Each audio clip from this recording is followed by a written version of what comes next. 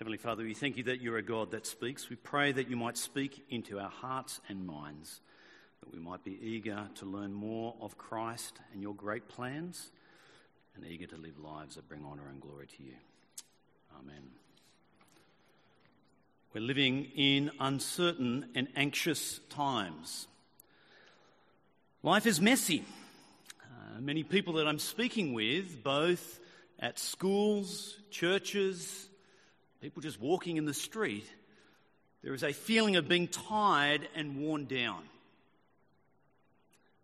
I wonder whether it's partly a residual from COVID last year, all sorts of different things going on. It's amazing to think that this time last year we were all in lockdown. I think this residual tension is leading to discouragement and disheartenment. But there are some of you in here today who I know that are struggling at even a deeper level.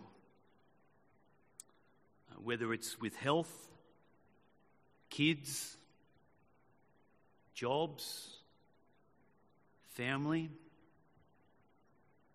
There's a sense in which for some of you the joy of life has been sucked out. You feel discouraged and disheartened. I had a moment this week that kind of brought a little reality to me. I was down at a youth conference, children's and youth conference, with all these young children's and youth workers. And they decided that they would go out to the pub after one of the sessions. I sat there in the pub looking around at all these young children's youth workers thinking, I could be their dad. One of them turned to me, with his cool hat on, young, trendy glasses. So what do you do? I felt like saying, actually, I sit in a bin.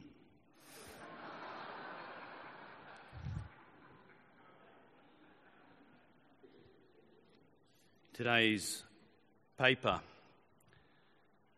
Jane Caro thinks about life at the moment and sees it as like a bit of the process of birthing into a better life. And she kind of goes over just that whole giving birth to a baby, all the pain and groaning and all the things going on with labour. And then she asks at the end of it, she goes, are we in transition? Is that why this whole world is in panic, floundering about, lurching from one painful, unpredictable moment to the next? Is that why we're all yelling for the anaesthetist, begging for the epidural? Are we moving from one world into another? The old world was exhausting and painful. Are we in the process of giving birth to a whole new world? Hopefully a fairer, less hierarchical world where we would live in greater harmony with one another, with the natural environment. Is that why we're in such uncomfortable and panicky places right now? Just like the mother and child, we know the world we are leaving, but we do not know the one we are going to. Jane lives in a world where they've just torn off the transcendence, that there is no God. And so we live in a world where if you want to get the power to bring this new world in, it's all within. Look in yourself. That's where you're going to find the power to get through all this. That's going to get us into this new world that's going to be better and bigger. Today's passage, Paul wants us to lift our eyes. He wants us to not lose heart. He wants us to realize that we're actually a part of God's powerful plan. A grand plan. An amazing plan of newness. And it's been revealed. And it's magnificent.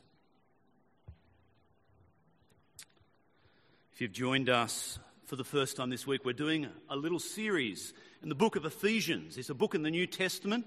It's a book of the Bible written by Paul. And I'm coming to a real love and appreciation of this book again. It's been great just digging into it. But over the last few weeks, we've seen that Paul has spoken about the fact that we, those who trust in Jesus, have every spiritual blessing because of Jesus, that we're found in him. Extraordinary blessings. That these blessings are found in him. As chapter 1 verse 20 says, talks about how God has raised Jesus from the dead as king and has now seated him at the right hand in the heavenly places, far above all rule and authority and power and dominion, and above every name that is named, not only in this age but also in the one to come.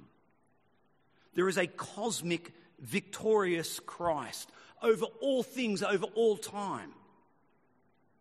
But Paul goes on to show in chapter 2 that this great resurrection power is not distant or alien. No, it has its overflowing grace, God's undeserved kindness to us. In chapter 2, verses 1 to 10, God raised Jesus from the dead, but not alone. We are strapped on spiritually on the resurrection. We were spiritual corpses because of our sin, but God has made us alive together with Christ, raised up with Christ, seated with Christ in the heavenly realms. Last week, we heard how the Gentiles, those people who were not God's people in Paul's day, once stood out in the cold, cut off from God's people, the Jews. But this dividing wall of hostility has been torn down. New life, new creation. A new body. Jew and Gentile together. Now the united body of the risen Lord Jesus. A new temple. And at the cornerstone, Jesus.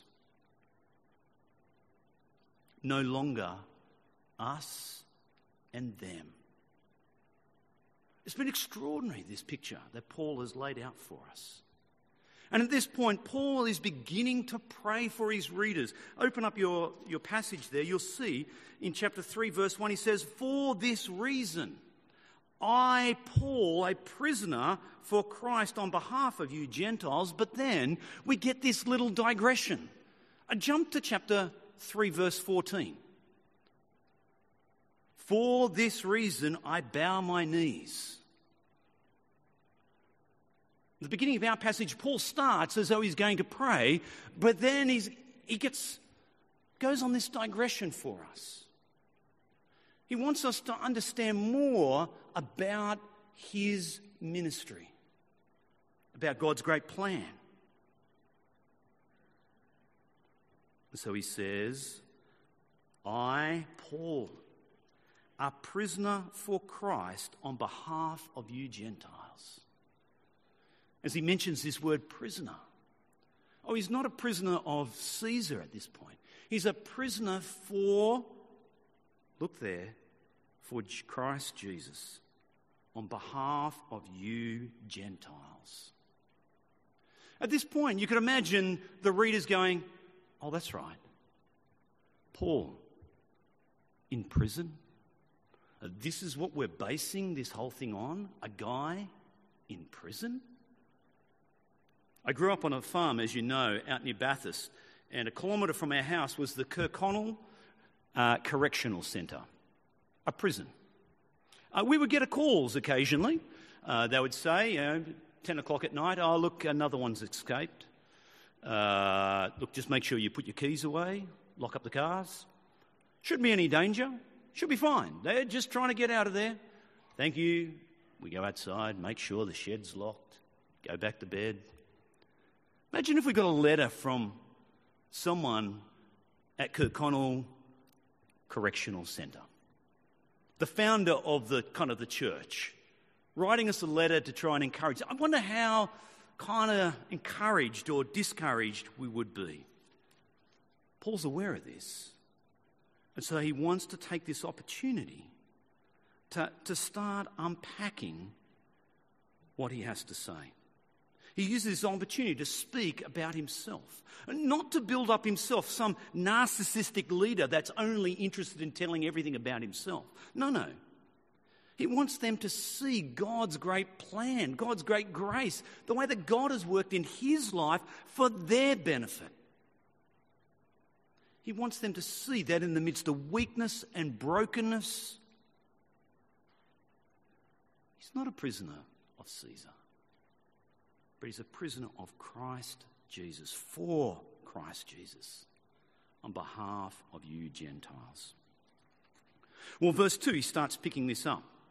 In the first verses up to verse 7, Paul wants to unpack what God has done, the revelation of this ministry to him. And so he starts by assuming that they've heard of the extraordinary story that's happened in his life, the way that Paul became a steward of God's grace. This idea of steward, this one who's been given responsibility. It's kind of like this picture of being in a Michelin star restaurant. I like going to restaurants. I've never been to a Michelin star restaurant. But there's Paul, a steward there, and he's got a tray. And on his tray, he's got a $300 Wagyu steak. And he's walking around, and he's bringing it for you. Paul's been given this ministry, God's grace. And it's for you. And he's walking around telling people about it. In verse 3, he explains that the nature and source of this stewardship, this grace, is the unveiling of a mystery, the unveiling of a secret. On Friday, we had the Jaffa Club on, and it was a magic day. A friend of mine who's a Christian came and did some magic tricks. The idea of magic is there is a secret behind the trick. Sorry to just, if you were thinking that was real magic, I'm sorry about that. It's just there is a secret that sits behind the trick. And so I'm one of these people that just needs to know the secret. What is it? The flick of the hand, how does he do that? Paul says that God's grace, this ministry that he has, this unveiling of the mystery, this secret, is what Paul has been given. It's a secret that has been made known to Paul, but not just to Paul, but it's been given to the apostles. After Jesus' resurrection, this mystery has been made known. Paul was given revelation of this.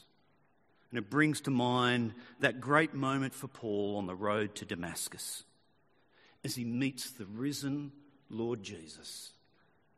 And Jesus reveals to him his ministry. Verse 4, he tells them that he assures them that they can perceive this. As they read this, they will come to understand this mystery in Christ. And what is this mystery? It's a mystery in verse 5 that was previous generations wanted and longed to look into. But now, after the resurrection, it's been revealed to God's holy apostles and prophets and spirit. The secret that was under lock and key for generation upon generation has now been unlocked and let out for all to see. And what is this secret? Verse 6. The Gentiles are fellow heirs, members of the same body, partakers of the promise in Christ Jesus through the gospel.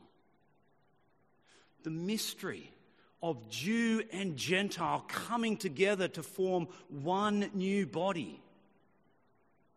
An extraordinary moment. The Old Testament has always been clear that God has had this great plan to bring blessing to the Gentile nations. You go right back to Abraham, there where God says that through your family the world will be blessed. And it goes throughout the Bible time and time again where it comes back to this blessing to the Gentiles. But what about a surprise here? The extent to this blessing. Who would have seen it? The surprise in the gospel is this, that we Gentiles, the Gentiles themselves, come on exactly the same footing to God's original people. Co-heirs, co-members of the same body, equal partakers in the promise.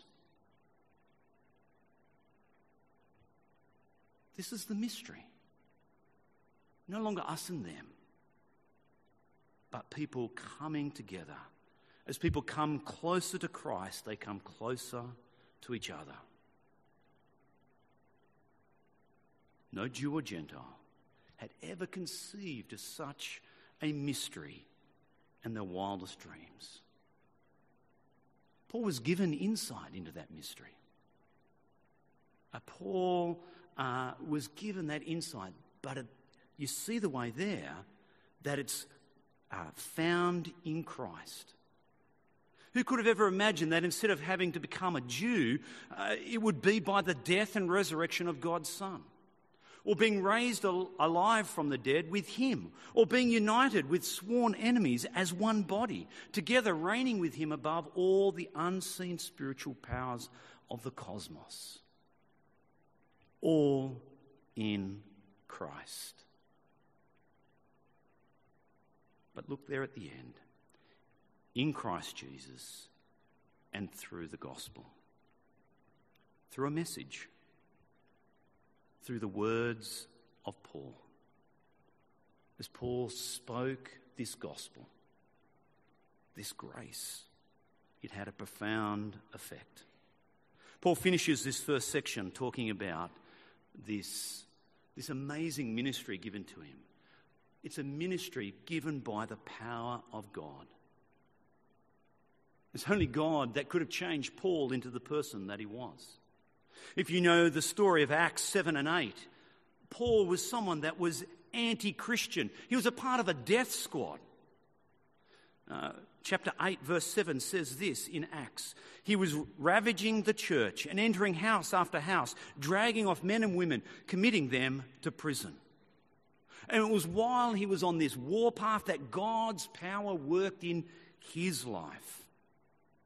As he was imprisoning more disciples, Jesus appears to him, stops him in his tracks in a great moment in Acts 9 on the road to Damascus. It was at that moment was the beginning of the working of Jesus' resurrection and power in Paul to transform him.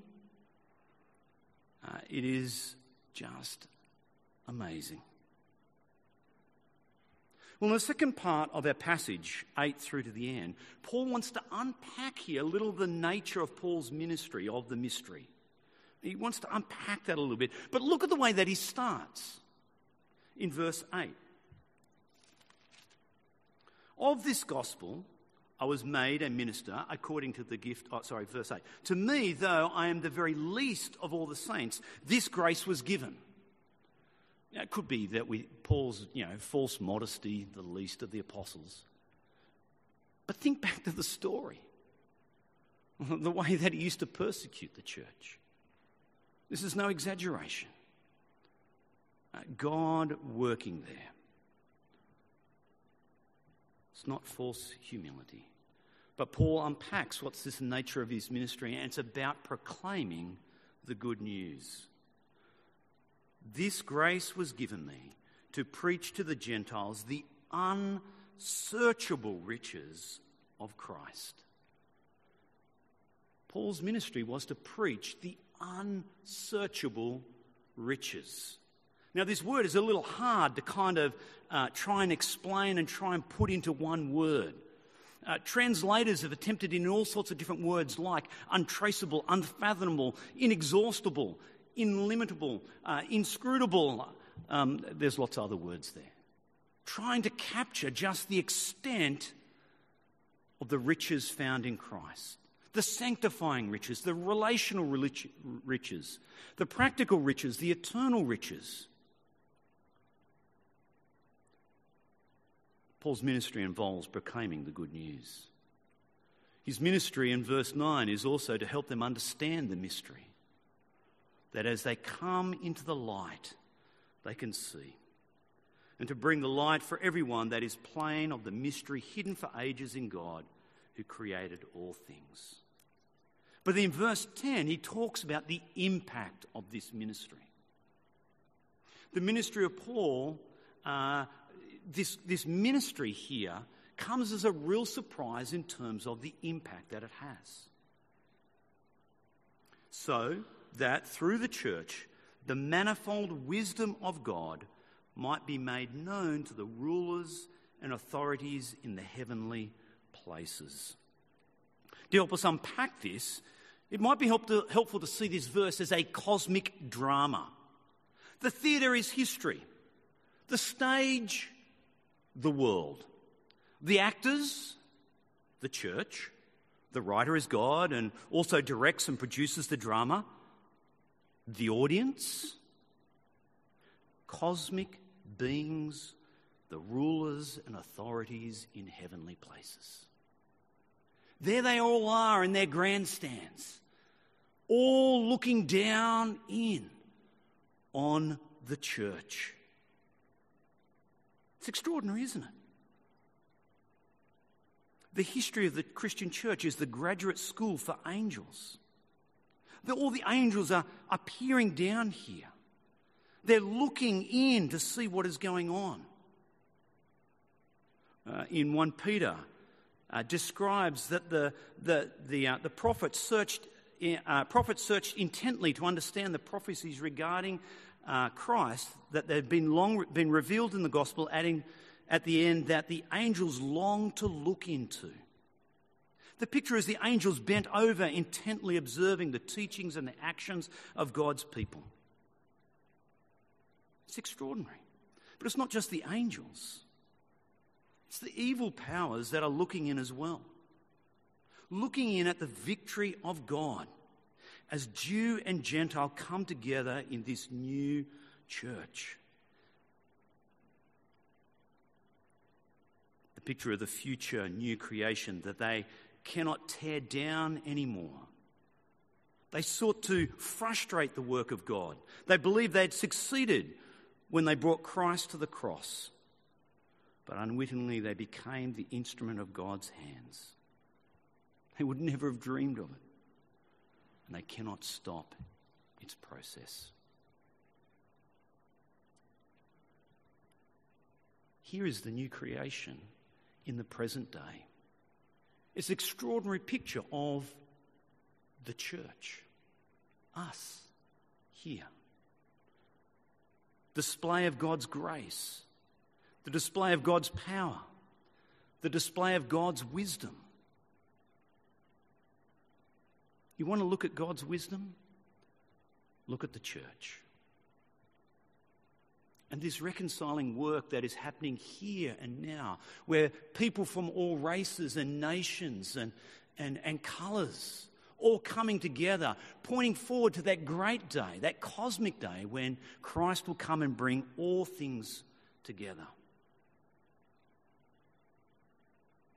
Paul's work was involved in that while sitting in prison. Paul finishes off in verses 11 to 12, giving some additional characteristics of God's plan. God's great eternal purpose, God's plan including the unifying work of Christ, the revelation to Paul, the other apostles and prophets, the role of the church in demonstrating God's work to the cosmic powers according to his eternal purpose. All of this, a purpose that is formed and fulfilled in Christ our Lord. The result, one of the other results of this plan, is freedom of access to the Father.